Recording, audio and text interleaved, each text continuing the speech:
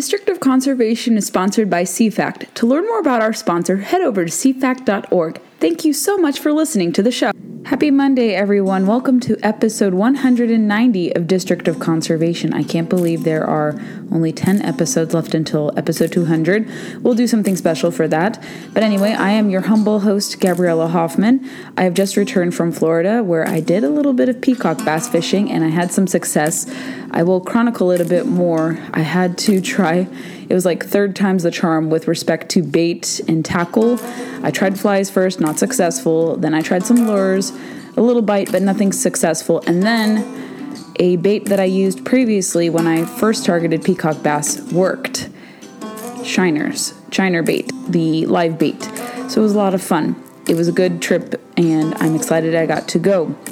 But anyway, for this episode, I'm going to break down a few headlines you may have missed, and I'll talk about a really neat story happening here in the DC metro area, specifically here in Northern Virginia, of a really cool phenomenon that a friend pointed to me since I was away, and she, knowing that I like birding too, wanted me to see. So there are some headlines, some cool things, and I hope you guys also got to check out Conservation Nation episode 5 that has close to 40,000 views. We're really appreciative of that. Learn more about algoculture. I featured some of the participants for more long-form conversations on the show last week and a little teaser beforehand. So I hope you enjoyed it, and I would love to know what you think with respect to that. But here is what I have for you guys today. The nomination of David Chipman seems to be indefinitely paused. So last week, I, for some reason, forgot to report on this. The Senate Judiciary Committee, which approves or disapproves nominations, actually was deadlocked in a tie vote on whether or not to advance the nomination of David Chipman to lead the Bureau of Alcohol, Tobacco, and Firearms is at a standstill. And this is from Reuters, so I'll link to the show notes. But interestingly enough, I also wanted to point to an Outdoor Life article by Andrew McKean pointing to a coalition of 20-some-odd wildlife conservation and gun rights groups that are openly opposing President Biden's pick, David Chipman, accusing him, if he were to be confirmed, of weaponizing the agency that enforces gun laws in America.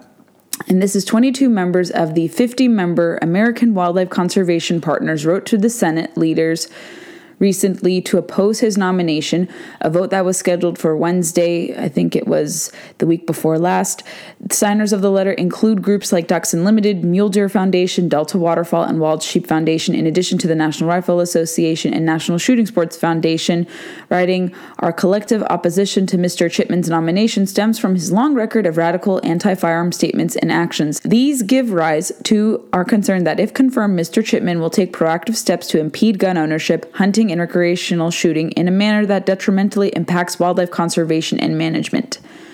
They reference his work as a chief policy advisor for Gun Owners for Safety, a gun control group founded by former Congresswoman Gabby Giffords, and work for Everytown for Gun Safety, a group obviously founded by former New York City Mayor Michael Bloomberg. He also has some conflicts of interest with one Senator, Mark Kelly, whose wife is Gabby Giffords, with his work with Giffords as well. And they said because Mr. Chipman has long-standing public activism against the Second Amendment freedoms and hunting heritage, we are compelled to oppose his nomination. Many of us are concerned that confirming a high-ranking official of one of the country's most prolific anti-gun organizations would politicize a traditionally apolitical bureau. Others fear Mr. Chipman will weaponize the directorship and lead to the undermining of our Second Amendment rights through punitive administrative actions. He also, if you guys remember through his hearing, he supported AR-15 bans. He could not define what an assault weapon was, and he also lumped in AR-style platforms as assault weapons. And if you are somewhat familiar with the firearms and hunting industry, AR-15s here in the United States, them being semi-automatic in nature, they're fairly common for home defense uses and also in hunting. I used an AR-10 platform to hunt a deer, so there's nothing really controversial with it unless you are not really yoked into ballistics, if you're not really familiar with firearms culture and the fact that their use is being more normalized now. And also, statistically speaking, with respect to crime, AR-15s are not heavily used in crime. So they're often scapegoated a lot by the media because of their scary aesthetics. So that is very interesting. I will link to this full letter, and some other members of this coalition did not sign on, not because they don't disagree with the selection of Chipman, but I think some of them are weary of taking overt political stances, given that they're nonprofit organizations. So you can read this Outdoor Life article. I'll also link to the full letter itself. Very interesting stuff. And also another tidbit with respect to why his selection concerns hunting organizations. Although the Second Amendment has nothing to do with hunting, the only connection you can make between hunting and firearms is the Pittman-Robertson Act. It goes without repeating the importance of the connection through that, because any firearm or ammunition you purchase through the Pittman-Robertson Act of 1937, and there have been some modernization attempts in the last few years, this law basically stipulates that any purchase you make, you will pay excise taxes in your fees or in your purchases, and those monies collected by the Department of Interior will be dispersed to all 50 state wildlife agencies to go back to hunters education, habitat restoration efforts, and wildlife conservation efforts as well. So that's the only connection.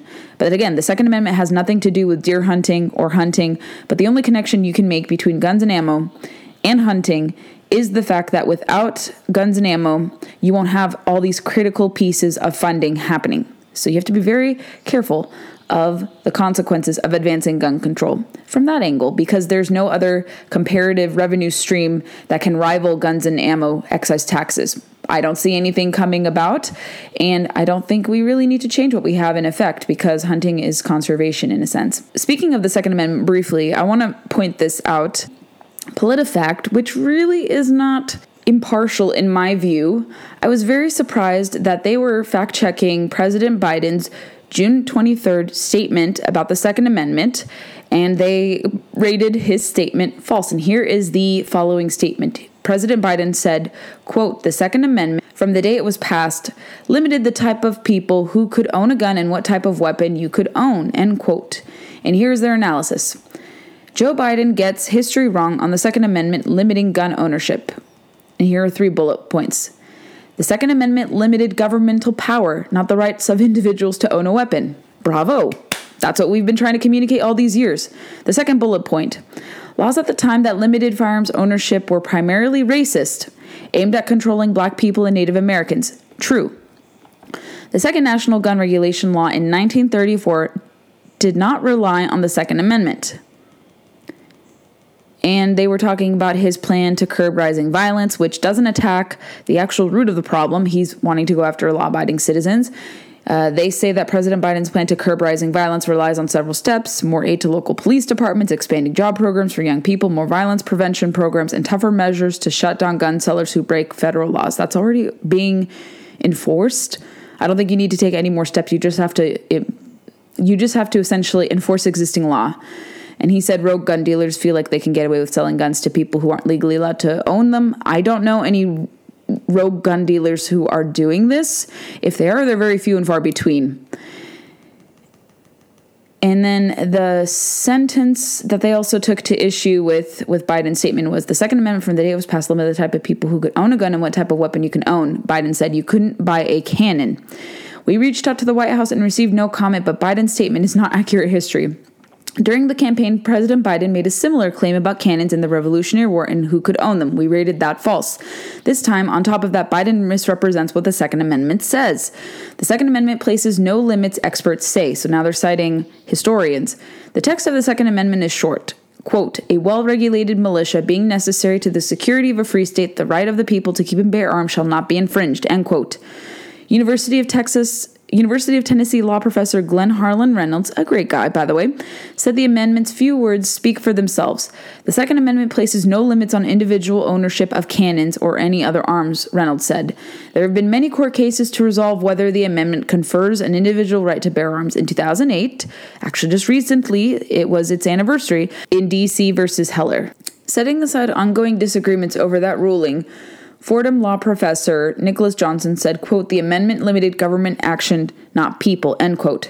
The first federal gun control law does not appear until the 20th century, he added. Thank you to PolitiFact for actually speaking the truth with respect to this and putting this out, because it is so hard to dispute this with most media people pushing this lie repeatedly over and over again. So give them credit where credit is due. My friend Danielle, who does some digital work for the Department of Interior, she pointed out to me pictures that she took at Huntley Meadows Park, which is a county park near me here in Northern Virginia, of a very unusual sighting of a rosette spoonbill.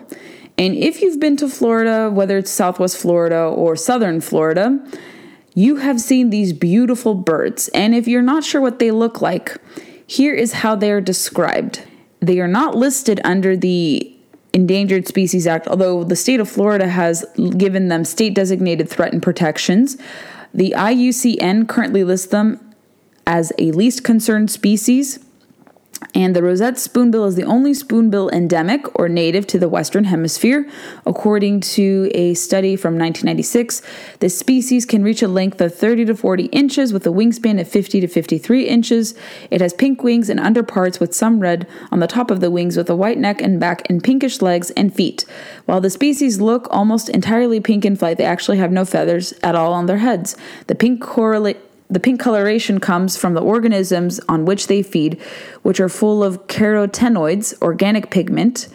And as the name implies, the rosette spoonbill also has a large spoon-shaped bill, which it swoops back and forth in shallow water to capture prey. And sightings in Northern Virginia and anywhere north of Florida are actually quite rare. There have been sightings in Connecticut. There was a sighting in Fredericksburg, Virginia in 2018. There have been other sightings. Sometimes they go as far north as Maine, and some are saying that, according to an article from PBS and NPR from Southwest Florida, that climate change inspires rosette spoonbills to relocate, and this was from September of last year. They're now moving further north. They said that they could nest as far north as Arkansas and Georgia, even further north in Minnesota and Maine and Quebec. They call this shorebird a local indicator species, a canary in the coal mine. If the spoonbill is not doing well, that tells us where there is a problem in the ecosystem. If it's recovering, it indicates that water management restoration in the Florida Everglades are working. So they made a comeback. They were previously extinct. 30 years ago, the state of Florida spoonbills nested in Florida Bay. Now they claim it is less than 10%, and those numbers are falling. And despite water management quality improving, they're saying that climate change is impacting the fish that they feed on. And interestingly enough, whether you agree with that statement or not, and there could be some questions relating to that, in terms of that, they also admit there's a double whammy. It says the Florida Bay isn't as healthy as it once was, and the food that the spoonbills rely on is no longer present due to sea level rise, yet South Coastal Florida's loss is rapidly becoming inland Florida and the rest of North America's gain. Spoonbills are now nesting in Georgia, South Carolina, and Arkansas. It is both a horrible story in that we've destroyed our coastal habitats and these birds have to go someplace else, but it also shows that these birds are resilient, unlike us humans, which I disagree. I think humans are also resilient too. So it's interesting that there's something imperiling this bird, yet they are somehow miraculously thriving elsewhere. Is that something to be nervous about? Is that a positive thing? And with the sighting here in Northern Virginia, I think it is really cool. Why can't we enjoy this sighting here locally? I think it's great. And as they admit, even in this article, even if they are threatened by climate change or other environmental factors, the fact that they are resilient and can thrive somewhere else. And also, we are having a heat wave too. So I think this movement could be temporary. I'm not an ornithologist. I'm not an expert. But my understanding, practically speaking, I was asking my friend Danielle, I was like, well, is it because of the heat wave? Are they coming up here?